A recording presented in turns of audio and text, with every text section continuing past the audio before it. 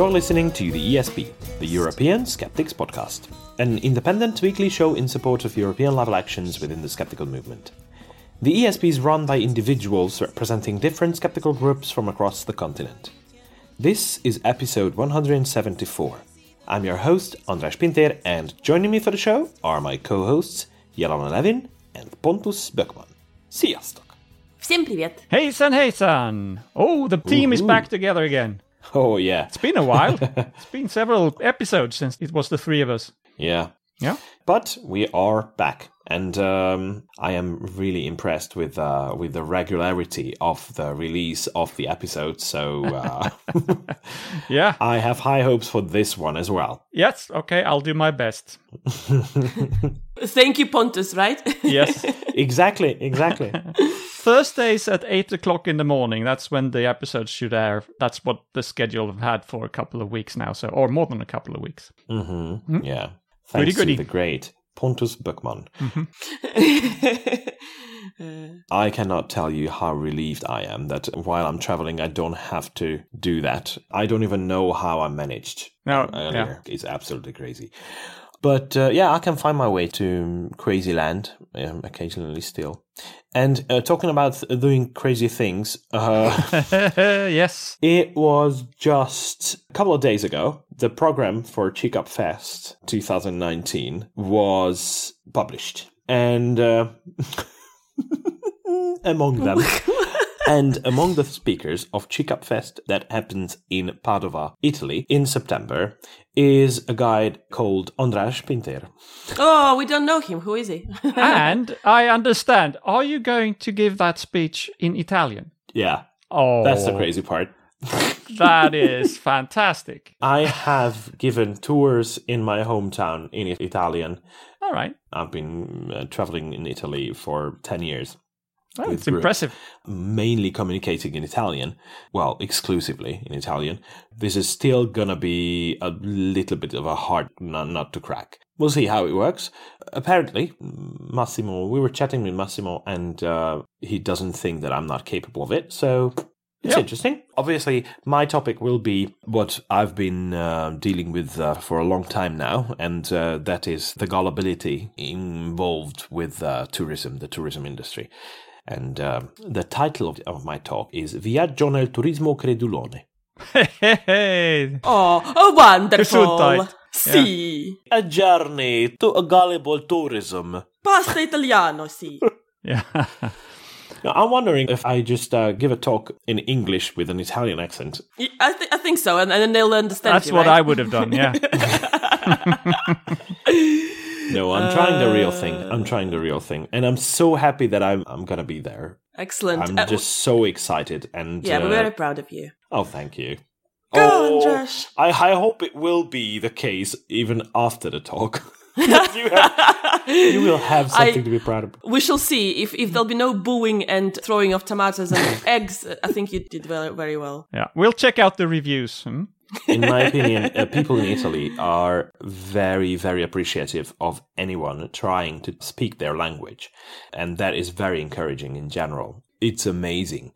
If you can say a couple of sentences without making too many mistakes, you are being praised for being such a good speaker. All right. Good luck with that. Well, We'll see. Anyway, okay. So I'm looking forward to that. It's going to happen on the 15th of September, and we'll be there at Palazzo Moroni in the Palace of the Morons, I'm sure that translates to. No, I think it's the Palace of the Moors. Oh, sorry. And the Anziani, Sala Anziani, that is the whole of the elderly. So, moving on. What have you been up to, guys? I think it's been a slow week, actually. Slow fake news week? No. We will come to that in the other segments. But for me personally, it's been a slow week. Yeah. Oh, okay. I suggest we start the actual show. And to do that, I would like to invite Jelena to talk about something that happened this week in skepticism. I want to talk about someone who was a very big figure in Italian science and skepticism. And she was born on the 12th of June 1922, and her name was Margherita Hack, an Italian astrophysicist and scientific disseminator. So finally, I'm talking about somebody who is a lady. Yeah, good. Yay. Mm-hmm. She was born to a Protestant father and a Catholic mother, and she enrolled into the University of Florence to read literature, but soon switched to physics. And she graduated in 1945, and by the early 1950s was working as an astronomer at Florence's observatory. She is actually known as Lady of the Stars, and she contributed in the field of stellar spectroscopy and radio astronomy. And the asteroid 8558 Hack is named after her. She has written more than 200 scientific papers, and she became the first woman director of TheESP Observatory to hold such a position in Italy. She was also known for being able to explain complex scientific concepts to lay people like ourselves, as in we lay people. Which is a great gift, I think, because so many wonderful scientists who hold all the knowledge in the world are unfortunately often unable to pass it on to the general public and get everybody excited. But she was able to do that. Along all these wonderful scientific achievements of her career, she was also an atheist, and she was against any religion or the Catholic Church, especially in Italy. A skeptic. She played a big role in SICAP. Oh, she did. She was a scientific guarantor of SICAP since 1989 and honorary president of the Union of Rationalist Atheists and Agnostics. Yeah, she was very outspoken about her views, and she tried to expose fakes wherever she could. There was one instance when she caused an outrage where she observed that the blood of San Gennaro held in Fial in Naples Cathedral, where it miraculously liquefies every year in a ceremony watched by thousands of the faithful, was nothing but the hoax. And she explained to everyone that it was actually nothing but hydrated iron oxide, which has the characteristics of blood, forming a dark brown gel which liquefies when shaken. So yeah, it's called a thixotropic. Yeah, kind of material. Yeah. And she said that there's nothing mythical about it. You can make this so-called blood in your kitchen, and I'm quoting. Yes, she was a great science educator. Unfortunately, she passed away. She was 91. And she left a great impression in the world. I was going to say Italian scientific community, but I'm sure the world at large as well. Great. There we go. Really good. And I'm pretty sure if she were alive, she would be among the speakers of Chicap Fest. Absolutely, no doubt Guys, about that. The more I think about it, the more weird I feel about me being included. Because, guys, you just check out the list of speakers. It's unbelievable. Yes. It's such a great lineup, and wow. It's a great honor, hey? Yeah, you'll just have to live up to that, Andras, now. Yeah. Yeah. She was amazing, and there are so many amazing Italian skeptics. Oh my God. They're doing a brilliant job. They really and are. This very thing, the blood of San Gennaro, has been discussed by many others, like including Luigi Gallascelli, whom we interviewed on this show. Yes. I was thinking about whether there were other people, and you've done some sort of topics on those fakes before, and I couldn't remember if you did one about this particular. But anyway. Yeah. There you go. Very good. All right. Thank you very much, Jelena. Pleasure. Okay. It's not only Italian skeptics who do an amazing job in disseminating science and the idea of critical thinking, but what's happening in Germany is also mind-blowing. And to give a little bit of an outlook on this, our special correspondent, Annika Merkelbach, recorded a couple of interviews at SkepCon, which is the German skeptical organization GWP's annual conference, with lots of German skeptics around, and Austrian. And we've got a couple of interviews recorded, so we will release another 2 of them on this show. Yeah, and one of them will be with somebody who's been on the show before, Holm Hümler. Oh, yeah. And he apparently has a new book out about conspiracy theories. So that's interesting. Nice. Okay, let's listen to them. Yeah, let's do this.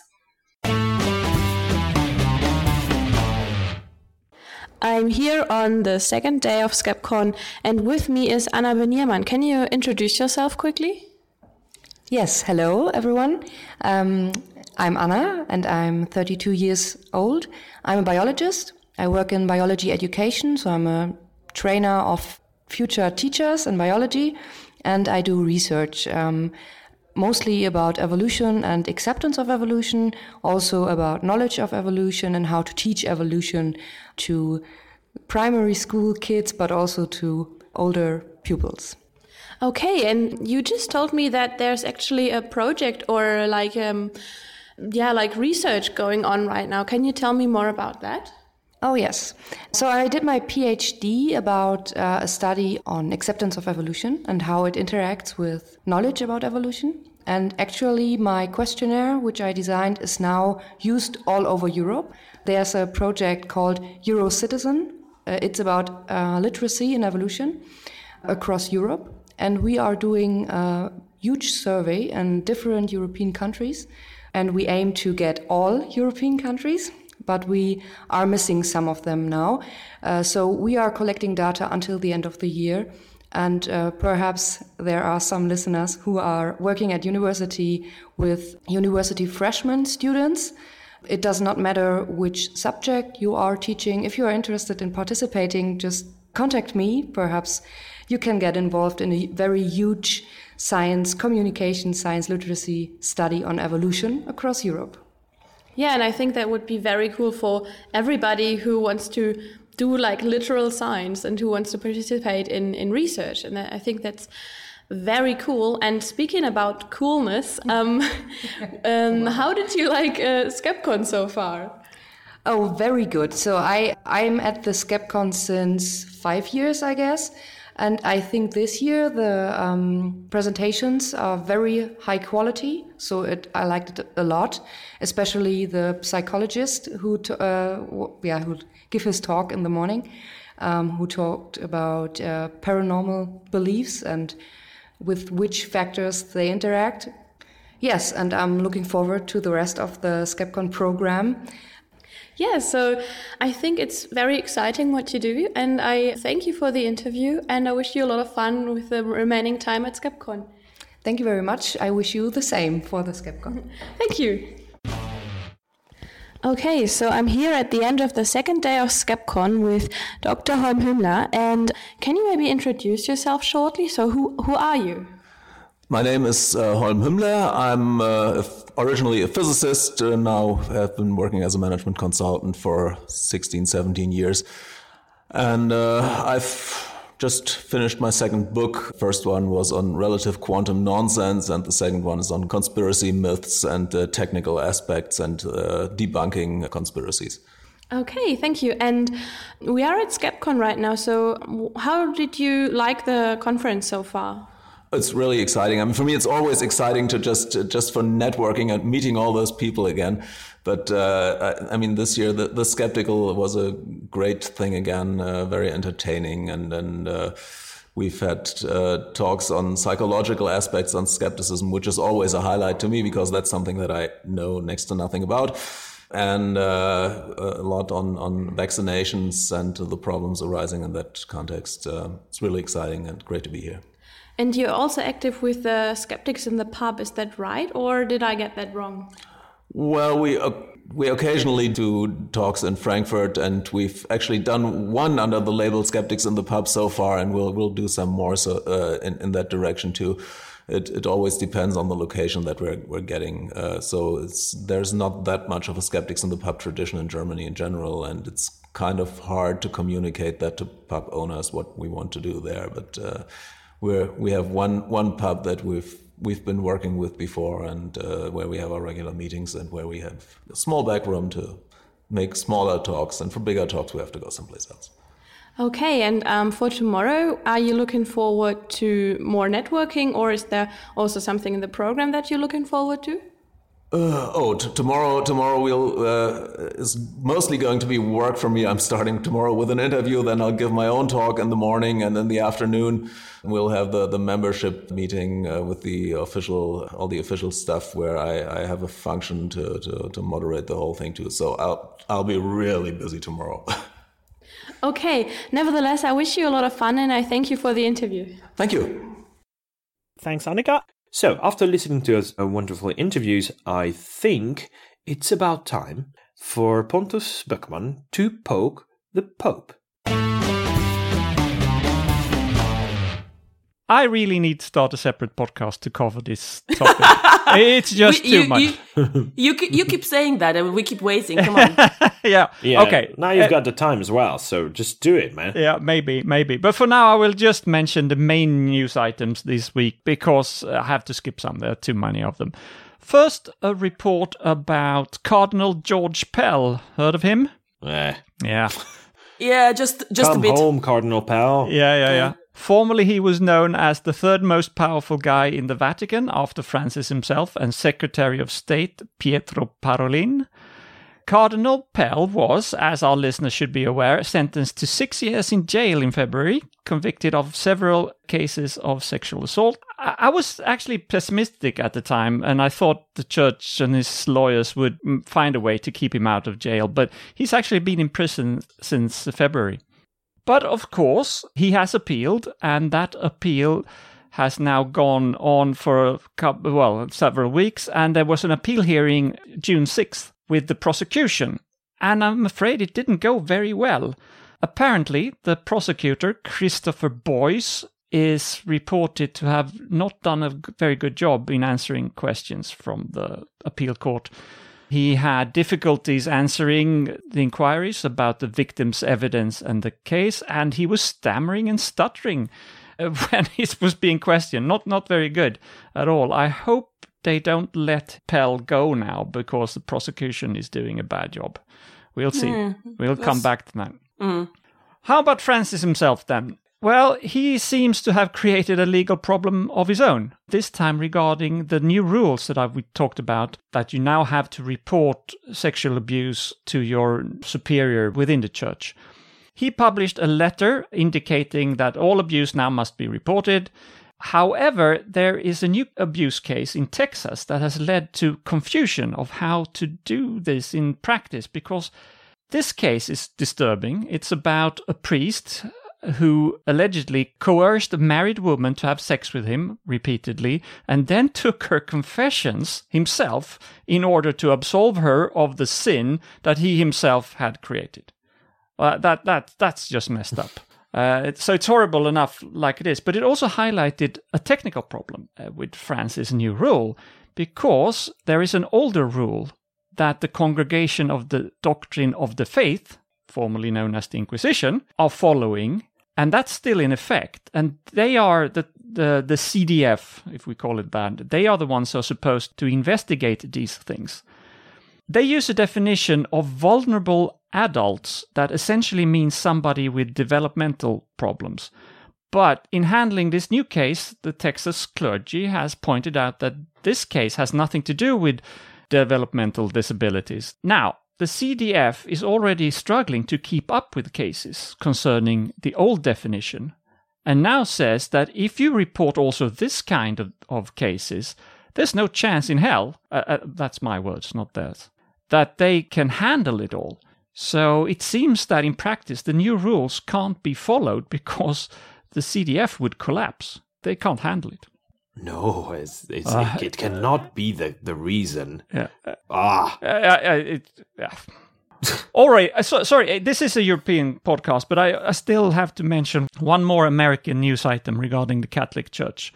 So this is a lot today, but this is a big one. Over the last 8 years, the Catholic Church has spent $10.6 million only in the northeastern US to fight legislation that would help victims of sexual abuse. The money has mostly gone, this is lobbying money, that has gone into fighting, prolonging the statute of limitations in several states. And this, of course, would make it easier for victims to file charges if you give them more time to report them. $10.6 bloody million. Just think what that money could have done to help victims instead of trying to make sure such crimes get too old to be prosecuted. And lastly, one more thing, very shortly. Always focusing on the important stuff, Francis himself has rewritten the words of the Lord's Prayer. But since I've talked so much about everything else, and who really cares what version of Expecto Patronum he prefers, I will include a link in the show notes so you can look it up yourself. That's what happened in the Catholic Church and with Francis this week.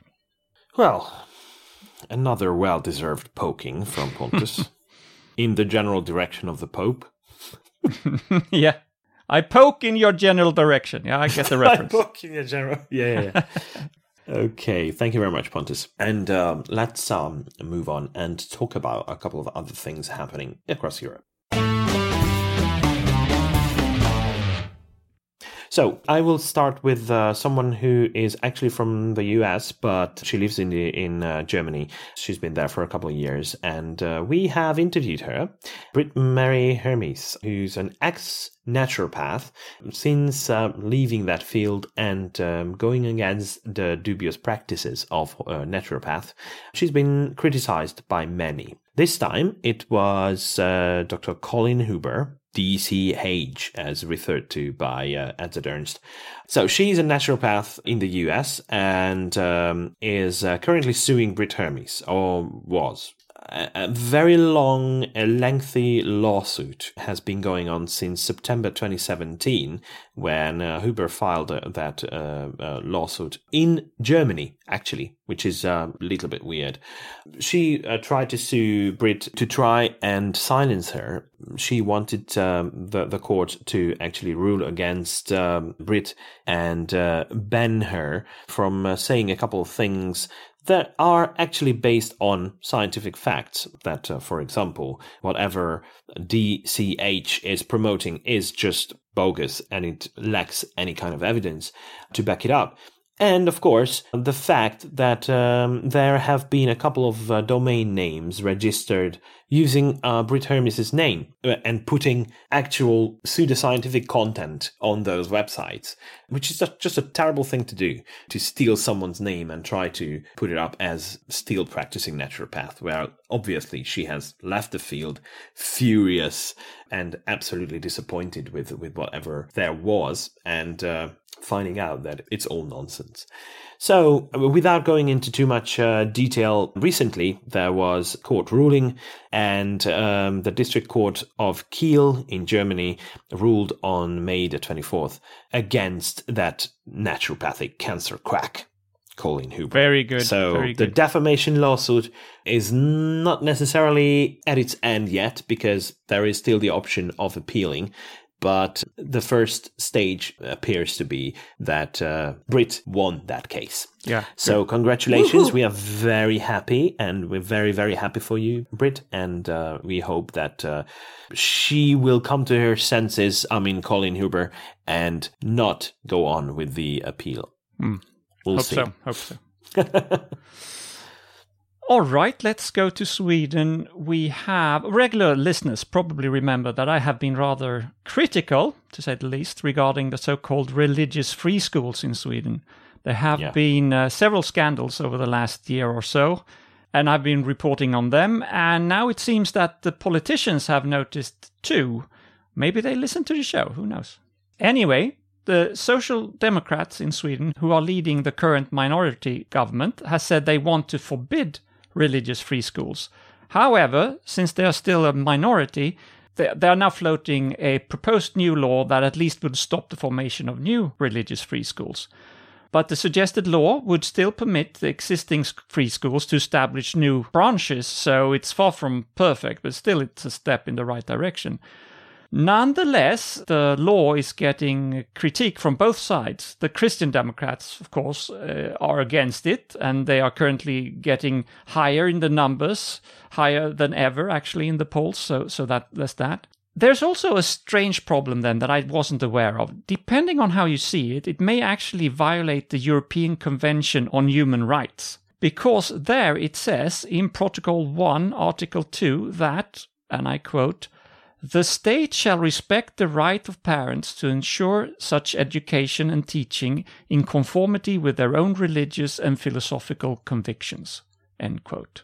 That's a new angle that I wasn't aware of. That's really interesting. Maybe it's not even possible to ban religious schools in a country in EU. I never actually imagined that I would disagree with any document on human rights, but to me, that's just plainly wrong, because it protects the wrong party here.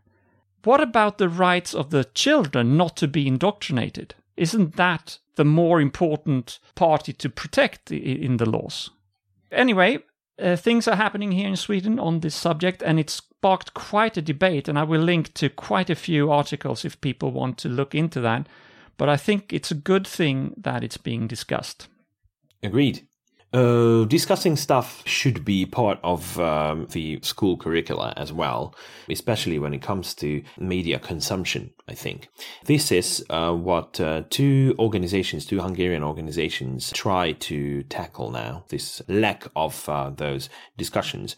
One of them is Televele Society for Media Education, and the other one is urbanlegends.hu, which is a well-known website debunking pseudoscientific claims and a lot of idiotic ideas. So they teamed up and they started to develop an educational program for teachers. It's on a voluntary basis that they can register for the program. And the program will provide a 2-day educational program for these teachers, plus a little bit of an incentive in the form of a grant, tiny grant as well. So what's important about this is that they don't try to provide the actual lectures and school activities themselves, but they want to try to educate teachers who will do that. So this is a very good way of disseminating scientific thinking and critical thinking and integrate it into the school curriculum. Because obviously it's always difficult to get to classrooms and do this directly. So the easiest way is to help teachers become ready to do that themselves. And it will aim at, the program will aim at the education of 13 to 14-year-old students. And they will focus on a consciousness in media consumption and how they can approach media and media items, news items and that kind of stuff critically. But the topics will range from whether you can win an iPhone when you click on this or that website, or can we help with donations towards an issue if we share the Facebook post 1 million times, and that kind of stuff. And obviously other things that are, well, scientific or pseudoscientific claims, how you spot them, how you find out that it's not actually true. So they will provide educational material, written material, and it will be absolutely free of charge.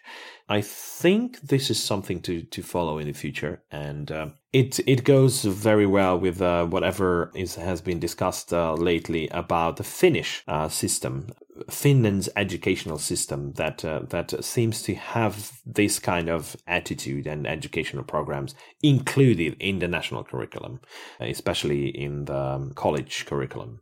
Very good. Yeah. So we go to Netherlands. We are used to untrue stories going viral on social media, of course, that's nothing new. But occasionally it gets even into traditional media. The Daily Beast, The Independent, and Euronews, among others, all reported last week that a named 17-year-old girl who suffered from depression as a result from getting raped was legally euthanized under the end-of-life laws in the Netherlands.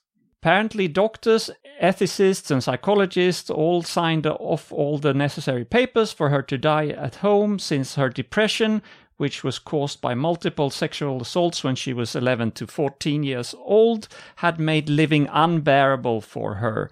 But the problem is that that's not true at all.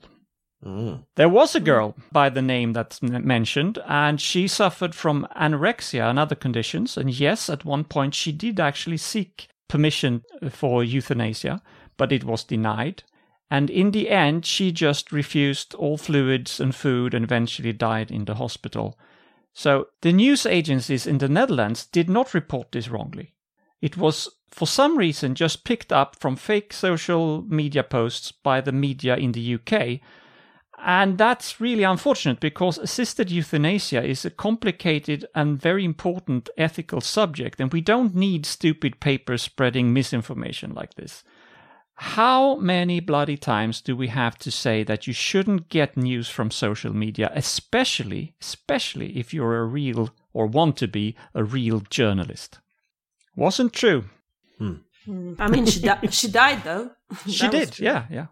But it's also very disrespectful. I mean, to the family and everybody who's grieving now to hear all of these stupid things even in the papers. All right, Tiho. I have good news though. Good. Oh, good. Finally. For a change, right? Guardian recently published an article on 5th of June about fighting the fakes. And by that they meant fighting fake medicine. And the article was about how to beat a $200 billion medicine counterfeits industry around the world. Wow. They talked about a boy in Africa who's been taking fake malaria medicine, and he presented himself in the hospital when it was too late and subsequently died. I wasn't really aware of that myself. I don't know about you, Andrus and Pontus, whether you have ever heard of it, but there is a website called fightthefakes.org. They started in 2010, who are campaigning all around the world to fight the fake medicine. So this is not like homeopathy. It's the medicine you'd buy over the counter or online that you think it has got active ingredients, but in fact consists of something totally different, and often dangerous substances, or the substances that in those kind of dosages might potentially kill you. Quite often this affects countries where there is a substandard healthcare is provided to the population. And as I mentioned, it quite often affects the malaria medications because they are easy to fake, basically. Mm-hmm. An estimated 50% of drugs offered illegally online are counterfeits. Being part of EU is great because EU takes these things very seriously. Another reason why we shouldn't Brexit, but anyway. And they have created and put in place measures to help people identify the fake medicine. And we will link to the website where they talk about the unique identifier that we should all be looking out for on the packaging when you buy medication. But also if you buy medication online, they have a stamp that says that this particular website is a legit provider for medications. However, of course, if you don't live in EU, those things become harder to navigate. So this Fight the Fake campaign website is a great resource for people to sort of look at at their activities, what they do, their partners, how they're trying to mobilize different organizations across the world, or indeed contribute stories of those. You know, they talk about very obvious things like you should only purchase prescriptions from the trusted sources. In the low and middle income countries, it may be difficult to differentiate between the trustworthy pharmacies and ones that sell fake medicine. And in this case, patients need to use testing and tracking methods available. And there are a couple of things that they can do now in these instances. Again, but there's still risk attached to it. Another website that was sort of linked to the same fight it's called PharmaTrust, and it's a UK-based data company. And they offer a way to trace the data about medicine moving through the supply chain on blockchain. I don't really know much about blockchain, other than it is used to trade the online currency Bitcoin. But apparently it can also be very useful in instances like this. So the CEO of the PharmaTrust explains in the article, and I'll quote, "The issue with fake medicine is that they usually enter the middle of the supply chain, not at the top of at the point of manufacturing. And the useful thing about blockchain is that it creates an incorruptible record. And once you've made a record, you can't make it again or alter it. And so by using the blockchain, you're able to trace where the medicine kind of entered the supply chain. And if it is indeed in the middle, then you probably shouldn't be buying it." So I guess it's good news in one way, because we can see how technology can help us fight the fake medicine. But on the other hand, what? We could have all been taking fake medicine at some point in our lives. It never really crossed my mind, to be honest with you. And I mean, luckily, I do take medications occasionally, but luckily I never had any terrible sort of side effects from it. But I can see how that could potentially be a problem in some other countries. So Yeah, just bring in this awareness, basically mentioning the 2 websites that we'll link to, and good luck to the campaign, basically. Yeah, very good. I think it is a problem that we don't talk enough about. I believe it is. I mean, as you say, it's a very, very big industry selling fake drugs. Because I'm assuming it's cheap to produce. You don't have to. Yeah, you just basically, just like anything else that's fake, sell whatever. Yeah. Yeah, grind some stone into a powder, and here you go. Yeah. So it's good news that it's being fought. I have also good news from Denmark this time. The general elections in Denmark was held on 5th of June, and I'm very happy to report that a skeptic, one of the founders of Skeptics in the Pub in Copenhagen, and also former leader of the Danish atheists, got a seat in the Danish parliament. Nice. Folketinget, as they say it there. That's the name of the parliament. Wow, that's amazing news. Yeah, his name is Stinus Lindgren, and he was elected as representative of a liberal democratic party called Radikale Venstre, which very confusingly translates to the radical left. But that's due to the bizarre Danish political terminology. The term left in Danish politics means liberal and doesn't mean socialist at all. So very strange. So it's a radical liberal. Yeah, in a way, yes. I don't ask. Don't ask. Anyway, Nice. it seems to be a very sound party with good values, and so. Anyway, Stinus Lindgren has a PhD in bioinformatics, which I don't really know exactly what it is, but it's something about using technology to do biological investigations, I think. He campaigned with the slogan, "A scientist in parliament." And he seems to be a really nice guy. I actually met him briefly last year during Copenhagen March for Science. And that's what we want to see, folks. More rational thinkers in the parliament. And I'm sure he will do a great job there. But I love the slogan, scientists for parliament. That's definitely... With that very good news, I think we conclude our news segment. But we have other things to talk about. Especially Pontus does. There must be someone who's been really wrong lately. Yes, there has been. So, the Polish Minister of Agriculture wants to eat beaver, and not in the fun way. The fanny way? Oh. Not in the... exactly. Do you know what beaver means? That's what I'm saying. It's not the fanny way. Yeah, exactly. You get the joke. But if not everybody gets the joke, maybe I should explain it. A beaver is not just an animal, but it could also be slang for a woman's private parts. That's why it's funny that he wants to eat beaver. Actually, I've heard many suggested explanations for why that is, but my favorite one, and I have no idea if it's true, is that because both of them eat wood. Oh, funny. I think that's really funny, and I especially think jokes that you need to explain are the best jokes. So maybe we should move on with the actual item. There is a real story behind this. We are all aware that the Polish government are not very concerned with being scientific, being run by the party called Law and Justice. For instance, last year we reported that they broke EU law by logging one of Europe's oldest woodlands. Recently, the Minister of Agriculture, Jan Krzysztof Ardanowski, confused the hell out of everybody when he suggested that the endangered bison and beaver in Poland should be put on the list of animals that can be hunted and eaten. Since both species have been protected under Polish law, their numbers have increased. According to the most recent estimates, there were 1,873 bison and just over 55,000 beavers in Poland. And Ardanowski is concerned that they become a problem for farmers. He is, after all, the Minister of Agriculture. But there are so many problems with this. First of all, the bison has been extinct in Poland and has had to be reintroduced from bisons kept in zoos. So I would, of course, be an outrage to now start to hunt them again.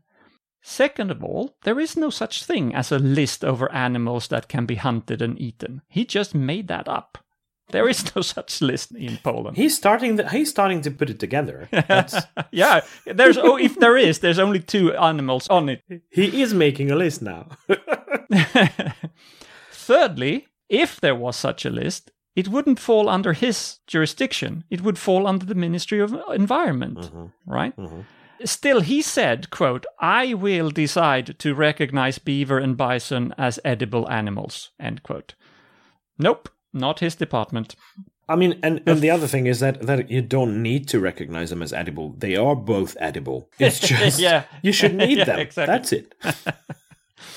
The fourth point is there are already protective hunting of beaver in some cases allowed in Poland, but hunters are not very interested in this. This is why Ardanowski went even further. He tried to imply that beaver tail is an aphrodisiac. So maybe he has heard about the other meaning of the word beaver.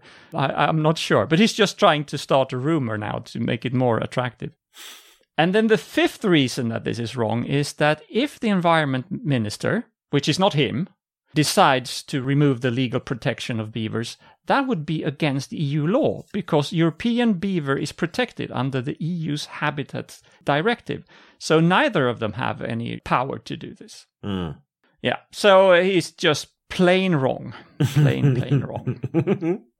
Yeah, and it appears so. It really appears so. Yeah. Oh, by the way, I'm currently in Canada, and here, beaver tail is a thing. I mean, it's not a delicacy, but it's fried dough with some kind of topping. It could be like cheese and garlic, or it could be something sweet. But it's very popular. Nothing that's been close to actual beaver, though. An actual beaver, no. However, both the beaver and the bison are very important animals in this country as well. And they had to bring bison back from extinction or close to extinction as well at the beginning of the 20th century. And beavers were basically the basis of the development of Canada, because the first settlers were fur traders. And the fur that they were after was beaver fur. Right. So to wrap this up, as an example of how stupid it gets when politicians don't know shit about science, the Polish Minister of Agriculture, Jan Krzysztof Ardanowski, gets today's prize for being really wrong. Yeah, and we're back to square one with the need for skeptically and scientifically minded and educated people in Parliament. So... Yeah. One person in Denmark is fine, but that's not enough. Yeah. All right. But he cannot do the job of all the politicians across Europe by himself. So we need more scientifically educated people. Good. Thank you very much, Pontus. Thank you. Okay. And that basically concludes our show. But before we go, I think we need a quote. Jelena, have you got one? I do. I have one from Francis Bacon, who invented bacon. No, he didn't. He was an English philosopher, statesman, scientist, jurist, a writer, essayist, and author. He said, "The general root of superstition, namely that men observe when things hit and not when they miss, and commit to memory the one and forget and pass over the other." The end. The end. Yeah. This is the end. Yeah. Counting the hits, forgetting the misses. Yeah. The misses? Misses? No, don't forget the misses. She's very important. Yeah. Okay. Sorry about that. All right. But that really concludes our show. So, I'd like to thank both of you, Jelena and Pontus, for joining me today. Thanks, guys. Thank you very much. Also, great thanks to our listeners for tuning in. Please keep doing so. And until next week, goodbye. Пока-пока. Bye-bye.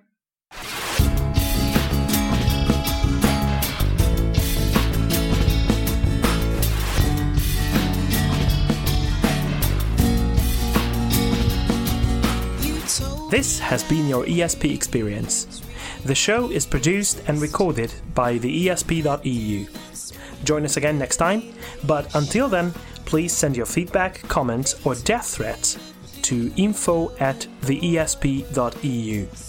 We would also love to hear your ideas and suggestions regarding future episodes, as well as news from your country of residence that might interest others across the continent.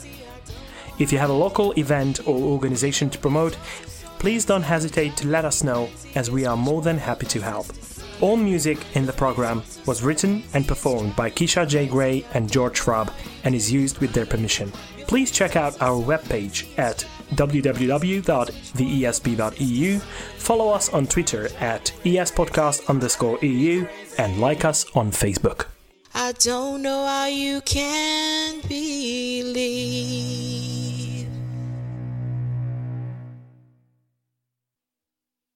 Under the end of life laws in the Netherlands. Stellar spectroscopy. Spectroscopy? Yes. Spectroscopy, yeah. Stellar spectroscopy. Maybe one more time. All right. I have good news. No, I don't have good news. Sorry, I was on the wrong item. Okay. I was looking at your item thinking... I will have good news later on, but not now. How are you going to spin that into good news? Yeah, no.